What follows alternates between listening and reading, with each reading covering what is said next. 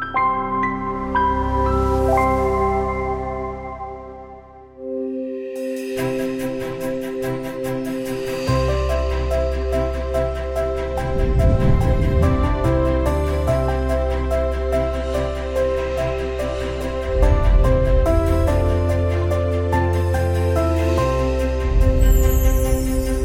everyone. Welcome to the Sabbath School Study Hour.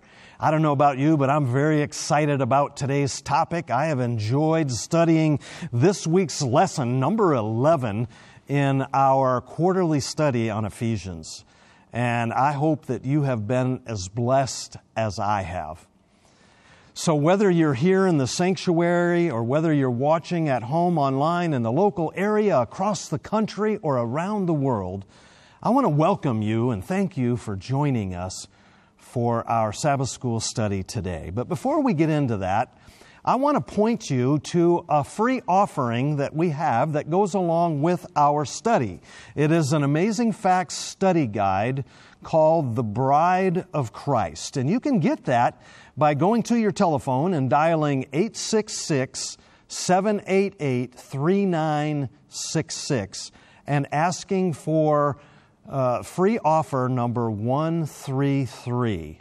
You can also get that by going to your cell phone and texting the code SH073 to the number 40544. And if you're outside of the United States, you can also go on your computer and type in the URL code study.aftv.org/SH073, and you can get a free digital download, and I want to encourage you to do that. It's called The Bride of Christ. Well, family, before we get into our study today, let's begin with a word of prayer. Oh, loving Father, I want to thank you for your goodness and mercy.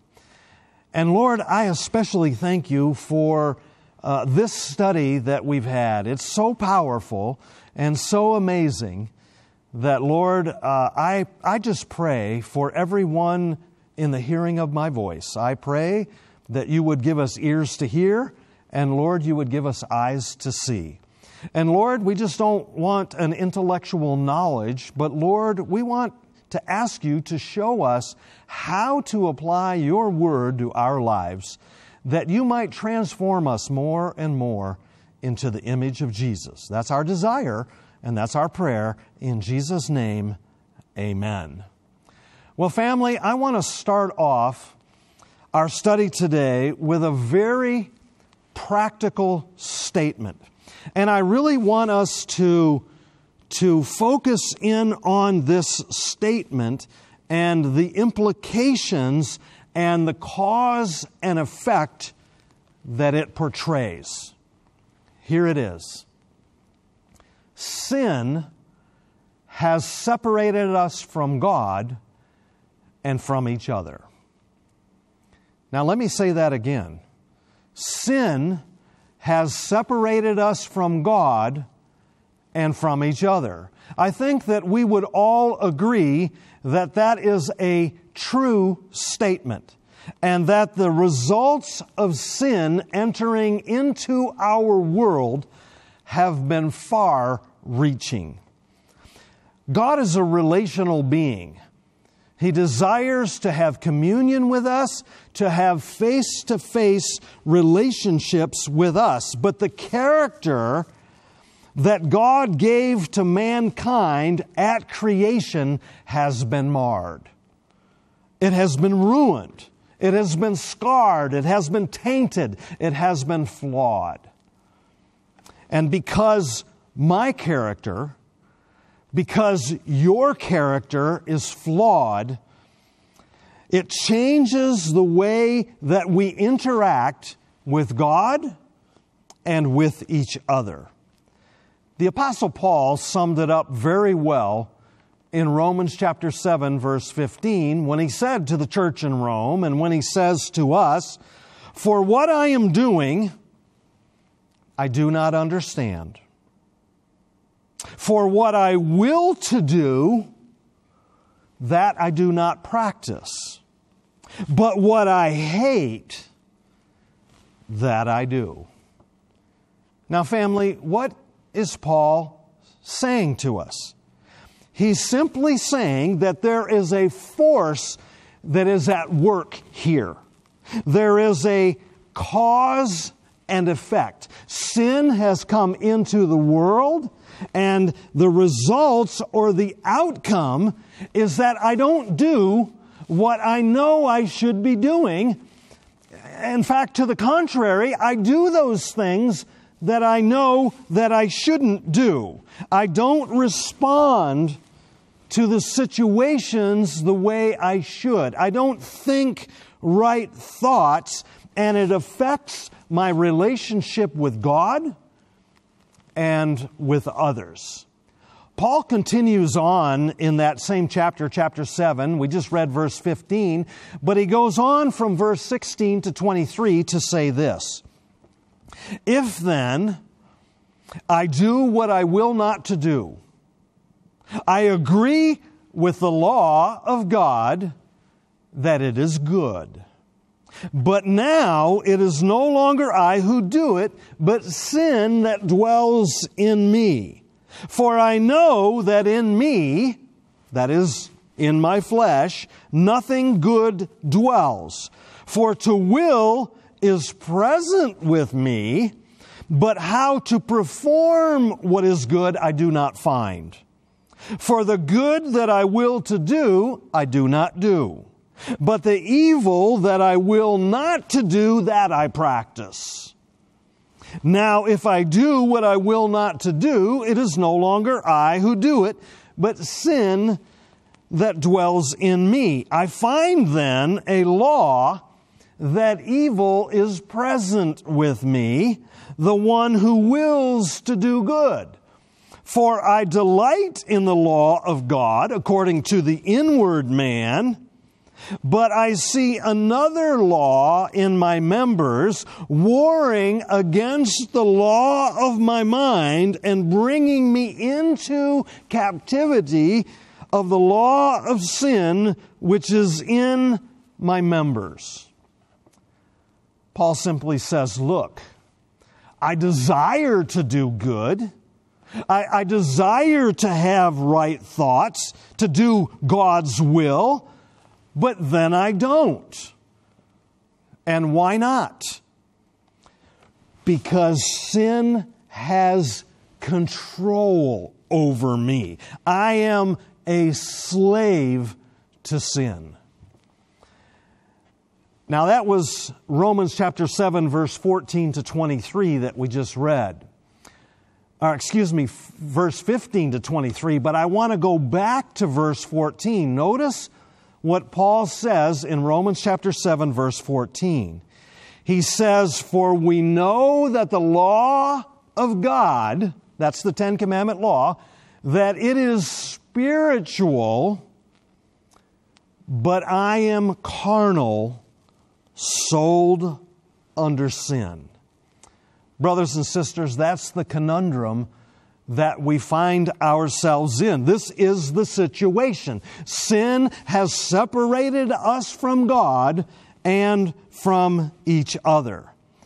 And I want you to notice here in this passage in Romans chapter 7 that Paul is not using this to justify bad behavior, but rather he is describing why he and why we can't get the victory, why we can't overcome this situation on our own. There is a power at work here, and in my own capacity, in my own ability, I don't have the power to overcome it. Family, I don't know about you, but I have discovered something important about myself.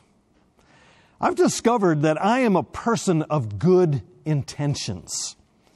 And I think that puts me in good company, because I think that's what Paul is saying about himself. I have good intentions. I desire to do what's right, but then I don't do it. And I know the things I shouldn't do, And those are the things that I do.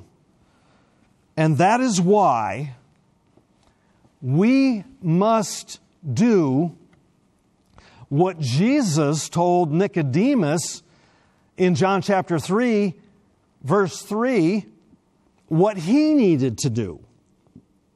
He said to him, "You must be born again." And that's the reality. And we might ask ourselves, why? Why do I have to be born again? And the answer is quite simple. Because the law is spiritual, but I am carnal. And in my carnal nature, I cannot do what is spiritual. I intend to, I desire to, but then I can't. I don't. I don't have the power. I don't have the ability. I don't have the capacity. Now, friends, the last time that I was with you in Sabbath School Study Hour was back in this same quarterly in Ephesians in lesson number 2. And in that study, we looked at the grand Christ-centered plan of God. In other words, we looked at the plan of salvation, the plan of redemption, the plan of reconciliation, the plan of atonement. And we saw that God has an amazing plan for overcoming this sin problem. He has a solution. And the solution is, you must be born again. You've been born physically, you've been born with this carnal nature, but you've got to be born a second time. You've got to be born of the Spirit. The law is spiritual, and so I need that spirit nature in order to overcome the carnal nature. Brothers and sisters, do you realize that the Bible talks about two separate, two distinct workings in the spiritual realm? Now, let me pause for a minute and let that sink in. Let me say that again. The Bible talks about two separate and distinct workings in the spiritual realm. And this is what they are. There is spiritual influence, and there is spiritual possession. And I would tell you that you have both of those on both sides of the controversy between good and evil. You have spiritual influence and spiritual possession on the good side, and you have spiritual influence and spiritual possession on the evil side. And let me see if I can explain a little bit to you what I mean. I have had many times where I have been looking at spiritual things with people, studying the Bible, and I've had many people say to me, "But I'm a good person." In other words, what they're saying is, "Look, I understand what you're telling me that I need, but I just want you to know I'm already a good person."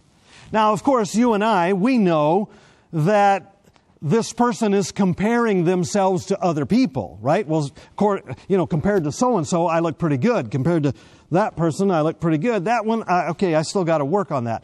But when we compare ourselves to the law of God, when we compare ourselves to Jesus, we don't measure up so good. But I love it. I love it when people tell me, "But I'm a good person," because it opens up the opportunity for me to talk about the difference between spiritual influence and spiritual possession. And I like to talk about when Jesus, after He rose from the dead, He spent 40 days with His disciples. And then as He's getting ready to go back into heaven, He says to His disciples, "It's good for you that I'm going away." Now, brothers and sisters, if Jesus would have just stopped right there and I were one of the disciples, I would have been screaming at the top of my lungs, Lord, how can it be good for me that you're going away? But here's the reality. Jesus pre-existed His birth. Jesus is the Almighty God, all-powerful, all-knowing, omnipresent. But when Jesus took on humanity, He is now God trapped in a human body for the rest of eternity. And so Jesus can only be in one place at a time. And so Jesus said to His disciples, it's good for you that I'm going away, because if I do, I will send you a helper. In other words, Jesus says, I am going to send to you someone who can be everywhere. I can't do that anymore. I'm going to send you the Holy Spirit who can be in the world and who can be in you. And so obviously, Jesus was referring to that helper. He was referring to the Holy Spirit. And He said in John chapter 16, verse 8, He said, and when He, that is the Holy Spirit, when He has come, He will convict the world of sin, He will convict the world of righteousness, and of judgment. In other words, what Jesus was saying is when the Holy Spirit comes and He's in the world, He's going to convict you of what is wrong, He's going to convict you of what is right, and He's going to lead you to make a decision. And then I love to be able to tell people, praise God, the Holy Spirit is influencing you. He's in the world, convicting you, and you are doing what is right. That's why you're as good of a person that you are. But God wants so much more than that. God wants to possess you. God wants to come into your heart and sit on the throne of your heart and rule and reign. In other words, He now is coming in, now giving you the power, now giving you the capacity to keep God's commandments, to do God's will. And so there's a vast difference between influence and possession. And you know, we can see the same thing on the side of evil. And it became very apparent to me when COVID-19 hit. Because I saw something that I had never seen before. And it had appeared, from my perspective, it looked to me like the whole world had literally lost its mind overnight. And friends, there's only one way that could happen. We were going this way, and COVID-19 hit, and all of a sudden the whole world went this way, because there was a spiritual influence there. And I would say not on the side of good. And there's even some people who have invited that spirit in, and now they are possessed with this spirit. We call it demon possession. And so, friends, there's a vast difference between spiritual influence in the world and inviting Christ to come in. And now you have the power. Now you have the capacity. Now you have that born-again experience. And as Paul said, the old has gone, the new has come. You have a new way of thinking, a new way of doing things. In 2 Corinthians chapter 5, verse 17, the Apostle Paul says, therefore, if anyone is in Christ. Now, I want to pause there for a moment, and I would say it might be better to say, and anyone who has Christ in them, right? Because that's what it is. You're inviting Christ in you. So he says, therefore, if anyone is in Christ, he's a new creation. Old things have passed away. Behold, all things have become new. Now we have a new way of seeing things. Now we have a new way of doing things. Now we think differently. We act differently because now we are seeing things from a spiritual perspective rather than a carnal perspective. Romans chapter 12, verse 2, Paul said, "Do not be conformed to this world, but be transformed by the renewing of your mind, that you may prove what is that good and acceptable will of God." And so in our study in Ephesians, we have seen that God has a plan for redeeming mankind, for restoring that spirit nature which was lost when Adam and Eve sinned against God. Paul shares with us the grace of God that is received through faith and how we can once again have unity with God and with each other. In Ephesians chapter 4, Paul talks about that unity. He talks about walking in love, walking in light, that is, walking in the truth, and walking in wisdom. And he says, in fact, I want you to look at it with me. Turn in your Bibles to Ephesians chapter 4. Ephesians chapter 4. And I want you to notice what Paul says starting in verse 22. He says that you put off concerning your former conduct the old man which grows corrupt according to the deceitful lusts, and be renewed in the spirit of your mind, and that you put on the new man which was created according to God in true righteousness and holiness. Now here, Paul is simply saying to us, when there is spiritual possession, when you have the Spirit of God in you, you should be doing things differently. You should be thinking differently than the world. You should be responding to various situations. You know, you and I have no control over the things that happen around us, but we do have control of our attitude. We do have control of how we respond. And with the Spirit of God in us, if He's ruling and reigning on the heart, on the throne of our heart, then we should be responding in a different way than the rest of the world. Notice Paul goes on, go down to verse 30. He says, "And do not grieve the Holy Spirit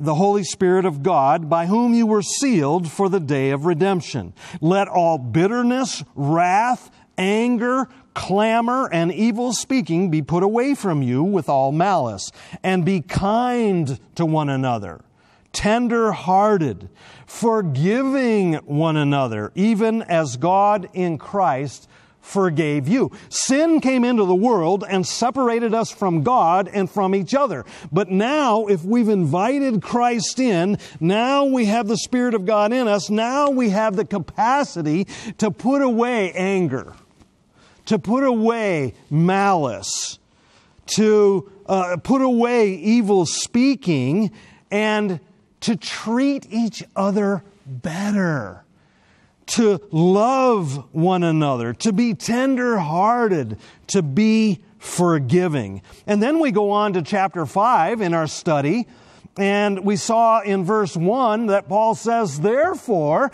be imitators of God."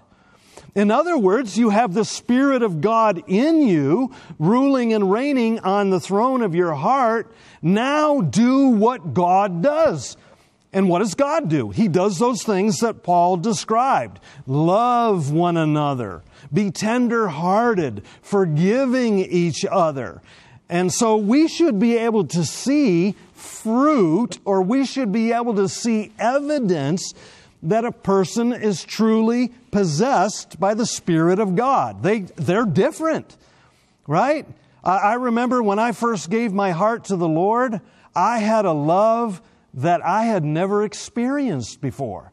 I thought I loved my wife. I thought I loved my children, but all of a sudden I had a love for them that I hadn't had before. And there should be that kind of a love. There should be that kind of a difference. And then in last week's study, we saw Paul giving some very practical advice as to what we should look like if we are truly born again.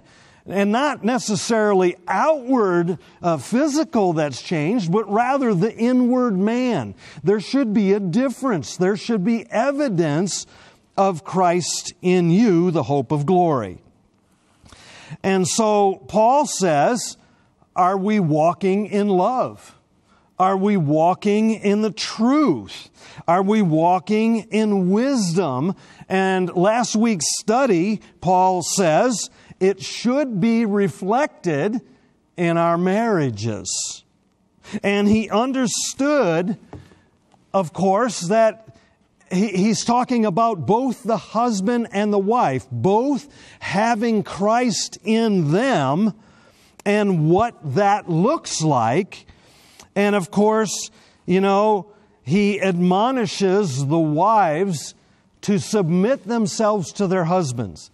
And then he looks at the opposite side of the marriage, and he says it shouldn't be just one-sided, but the wife submitting to the husband is a part of it. The husband should also be loving his wife as Christ loved the church.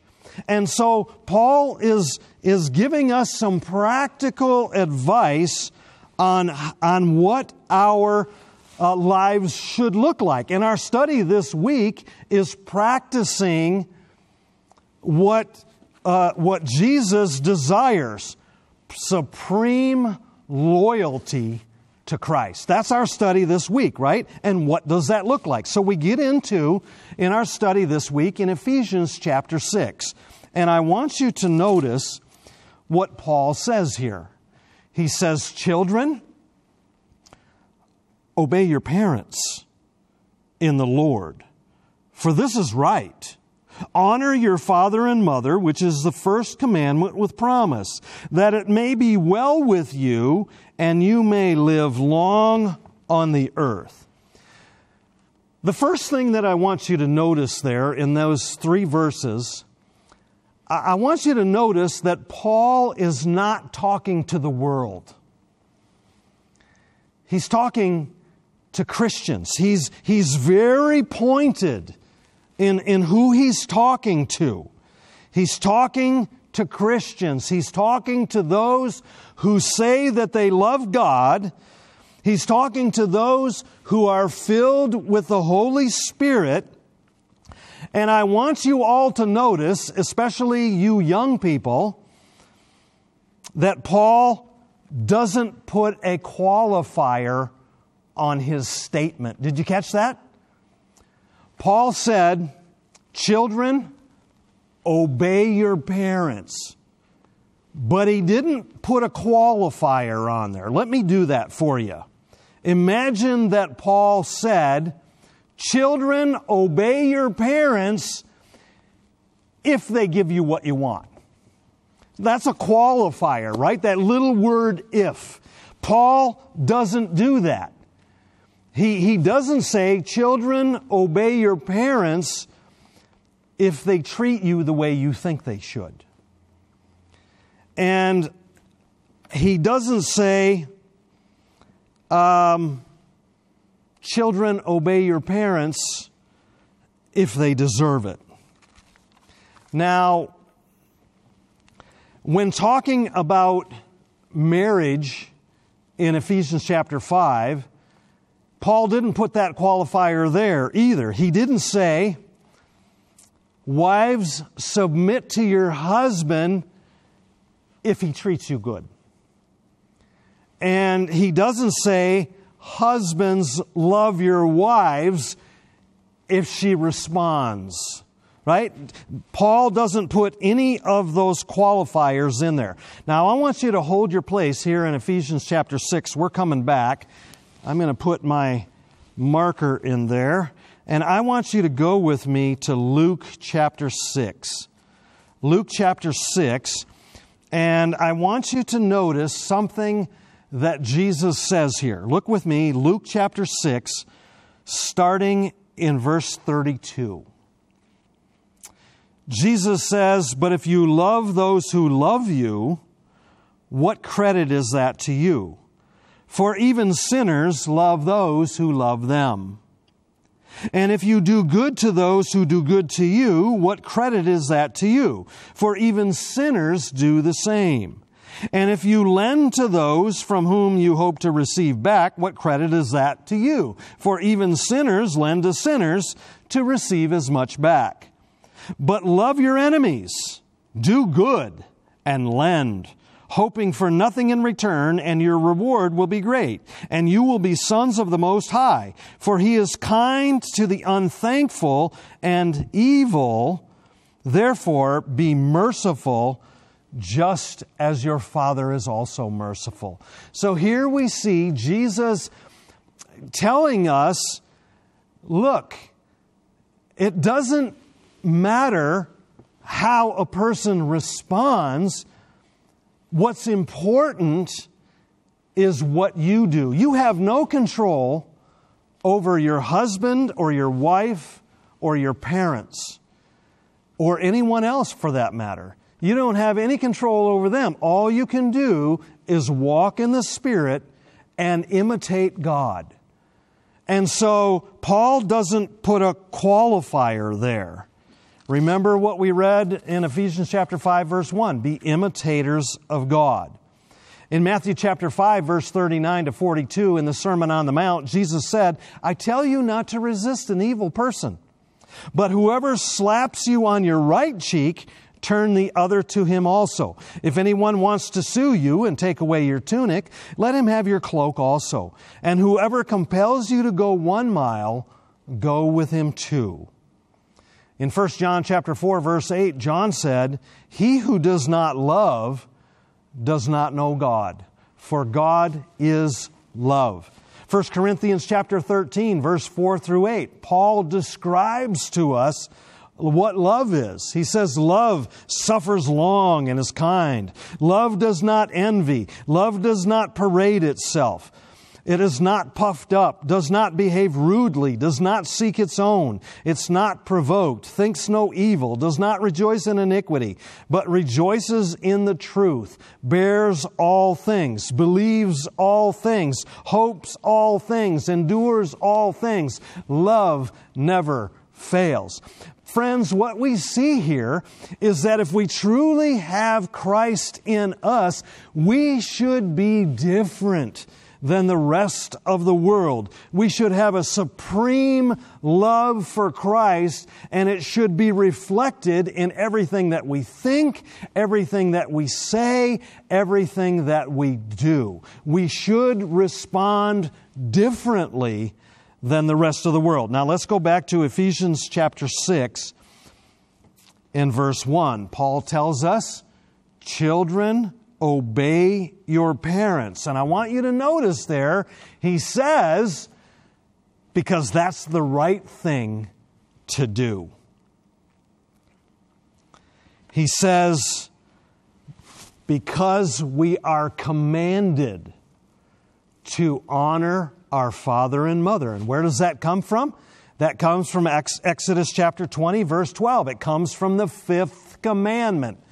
Honor your father and mother, that your days may be long upon the land which the Lord your God is giving you. You know, in James chapter 2, verse 10, James says, if you fail in one commandment, you're guilty of breaking the law. I want you to think about something for a minute. Think about all of those men and women today who are in prison. I would speculate, and I would bet, if I were a betting man, I would bet that the people that are in prison kept 80 or 90% of the law. Right? The problem is that they broke one law, and so they're put into prison. And so if we break one of God's commandments, then we're guilty of the law of God. Now, there may be someone who is watching who might say to me, but Pastor Rod, you don't know my parents. You don't know what they've done to me. And you know what? You're right. I don't know your parents. But I do know this. I don't want to miss out on eternal life because I harbored some grudge against my parents or anyone else for that matter. And I can tell you this.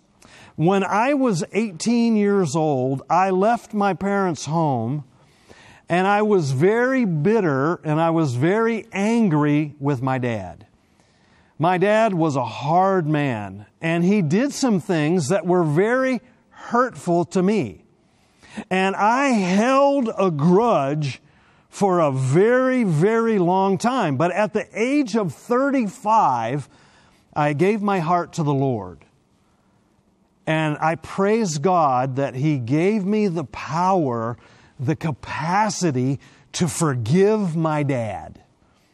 And I want to tell you this. My forgiving my dad probably didn't benefit him in any way at all. But I promise you, it benefited me. It helped me to be able to forgive him, because I remember that verse. Jesus said, if you can't forgive others, then your Father in heaven will not forgive you. But when I had the Spirit of God coming into me, now I had the power. Now I had the capacity.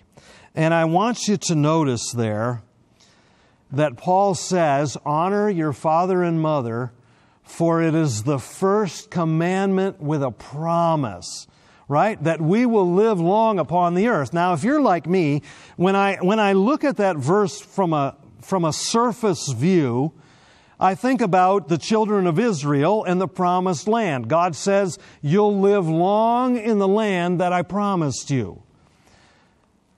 But family, I think we need to go much deeper than that. We need to look at the fact that if we have Christ in us, if we have a living connection with Him, if we pass the investigative judgment, then God has promised us eternal life. We'll spend 1,000 years in heaven with Him, but then we're coming back to this earth. He's going to recreate it back to what it was like in the Garden of Eden, and we are going to live long in the land that He has promised us.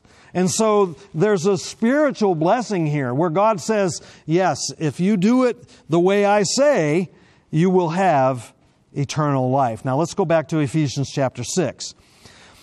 Then Paul does the exact same thing when talking again about marriage.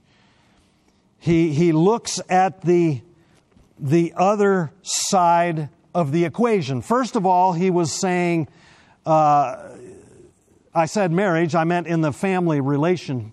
He was talking about children obeying your parents, but I want you to notice in verse 4, now Paul reverses it. Now he goes to the family, and he says, and you fathers, and we could include mothers in this, do not provoke your children to wrath, but bring them up in the training and in the admonition of the Lord. Now Paul is looking at the responsibility of parents. See, it's not just one-sided. Just like he did in the marriage conversation in Matthew chapter 5, he said, wives, submit to your husband, but then he reversed it and he said, husbands, love your wife. Now he's doing the same thing. Children, obey your parents, and now he's reversing it and he's saying, parents, don't provoke your children to anger. He's talking to Christians here, and he's saying, if you are a child, obey your parents. Honor your father and mother, just like the commandment says. And I would say to you, even as an adult, you are commanded to honor your father and your mother. And again, you might say, you don't know what my parents have done to me. Paul doesn't make that a part of the equation. You don't have any control over what anyone else does to you. You only have control over how you respond. And it's for our good that we are able to forgive. It's for our good that we honor our father and our mother. And we are to raise them up to love and fear God. In fact, he is essentially telling us, treat them as you would a brother and a sister in Christ. Treat them as younger brothers and sisters in the Lord.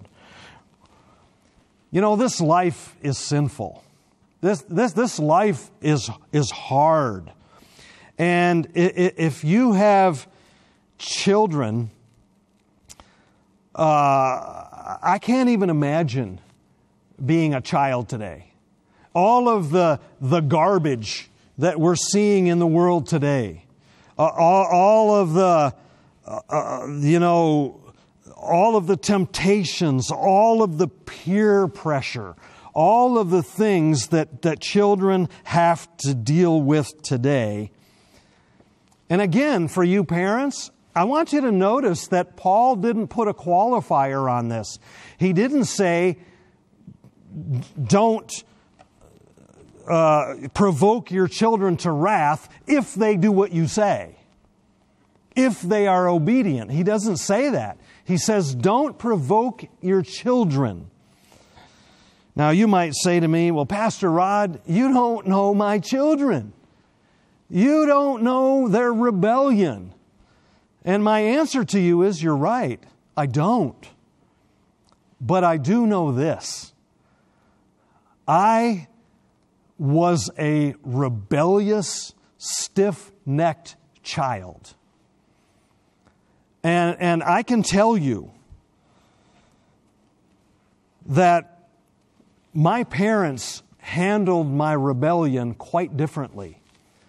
My dad was harsh. He was hard. But my mom loves the Lord with all of her heart, mind, soul, and body. And my mom dealt with it differently. And I can tell you from my own personal experience which one of them I have a better relationship with. In fact, my wife and I have 4 children. And our children were teenagers before we came to the Lord. And I can tell you that my wife and I handled our children quite differently. I was like my dad. I was very harsh. I was very hard-lined. And I look at the relationship that my wife has today with our children, and I compare that to the relationship that I have with them, and I can tell you I have regrets. And Paul tells us that we are to raise them up in the admonition of the Lord. Now, I want you to hold your place here in Ephesians 6. We're coming back. But go with me to Matthew chapter 20. Matthew chapter 20. And I want you to notice what Jesus says starting in verse 25. The Bible says, "But Jesus called them to himself and said, 'You know that the rulers of the Gentiles lord it over them, and those who are great exercise authority over them. Yet it shall not be so among you. But whoever desires to become great among you, let him be your servant. And whoever desires to be first among you, let him be your slave. Just as the Son of Man did not come to be served, but to serve and to give his life a ransom for many.'" So it's not that we are to be harsh. It's not to be that we are to lord over here. And I think that there are 2 implications here. Don't lord over adults And don't lord over children, but rather guide and direct and serve one another. Paul said to the Ephesians to bring them up in the training and in the admonition of the Lord.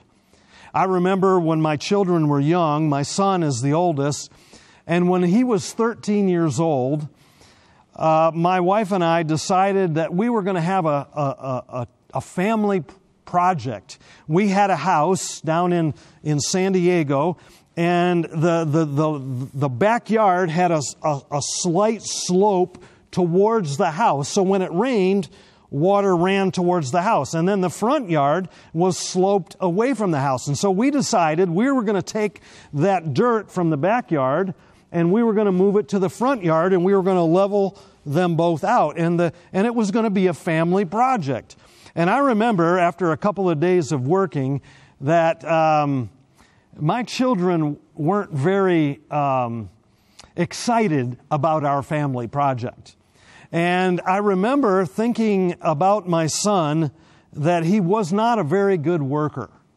And so I finally said to him after a couple of days, I said, "What do you think you're going to do? You think you're going to just wake up one day and decide to be a good worker?" And I swear to you, I'm not lying, he looked me right in the eye and he said, "Yeah, that's what I was thinking." And I said, "That is not the way it works." And I began to train the boy how to be a good worker. And by the time he was 16 years old, 3 years later, he was working for me in my company in the summer and sometimes on the weekends. And he was one of the best workers I had. And even my girls are great workers, but it didn't come by accident. I had to train them. I had to teach them. And I love to go visit my son. He's in Oklahoma. He's a firefighter, just made captain about a year ago. But I love to go and see him and visit with him and his coworkers and his friends. And many times I've had people come up to me. One day I had a guy, I think it was his boss at the time, he came up to me and said, "What did you do?" And I said, "What do you mean?" He said, "Your son is the hardest worker that I've ever seen." And I love to tell him that story about that summer project, because it didn't happen by accident. We've got to train our children to love the Lord. We've got to train our children to be good workers. Now, my children were teenagers by the time my wife and I gave our hearts to the Lord, and they just thought I lost my mind, and they couldn't get moved out of my house fast enough. And I have regrets about that because I didn't teach them to love and to fear God. Now, let's go back to Ephesians chapter 6. Ephesians chapter 6, I'm running out of time here. Paul now makes the same parallel between slaves and masters. Look with me in verse 5. Paul says, "Bondservants, be obedient to those who are your masters according to the flesh, with fear and trembling in sincerity of heart as to Christ. Not with eye service as men pleasers, but as bondservants of Christ, doing the will of God from the heart. With good will doing service as to the Lord and not to men, knowing that whatever good anyone does, he will receive the same from the Lord, whether he is slave or free. And you, masters, do the same things to them, giving up threatening, knowing that your own master also is in heaven, and there is no partiality with him." So now Paul is doing the same thing with the master and the slave issue.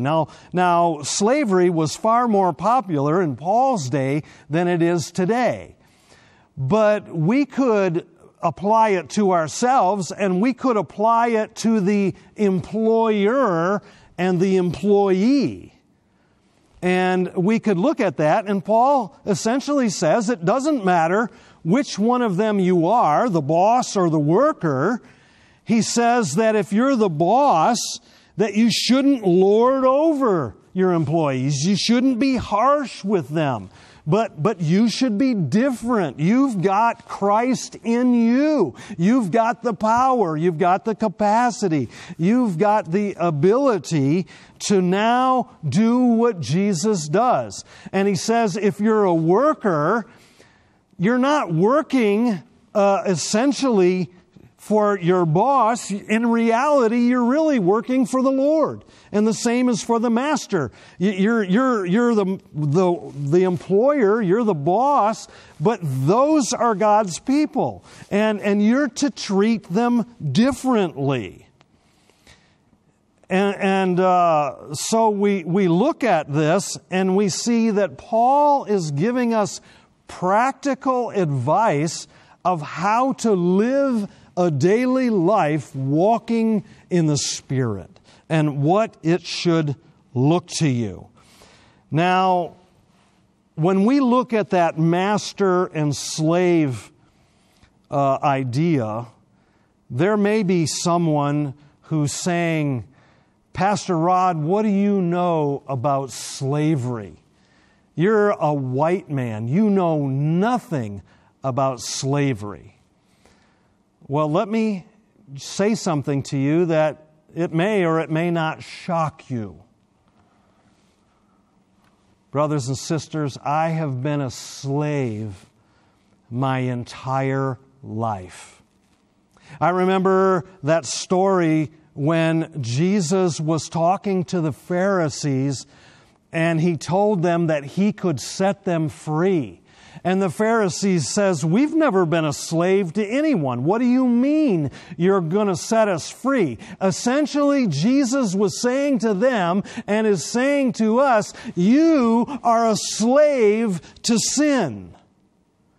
And that's the conundrum. That's the situation, right? That's why we've got to be born again. That's why we've got to have the Spirit in us. Because in our carnal nature, we cannot overcome those things. Now, I want you to go with me to John chapter 8.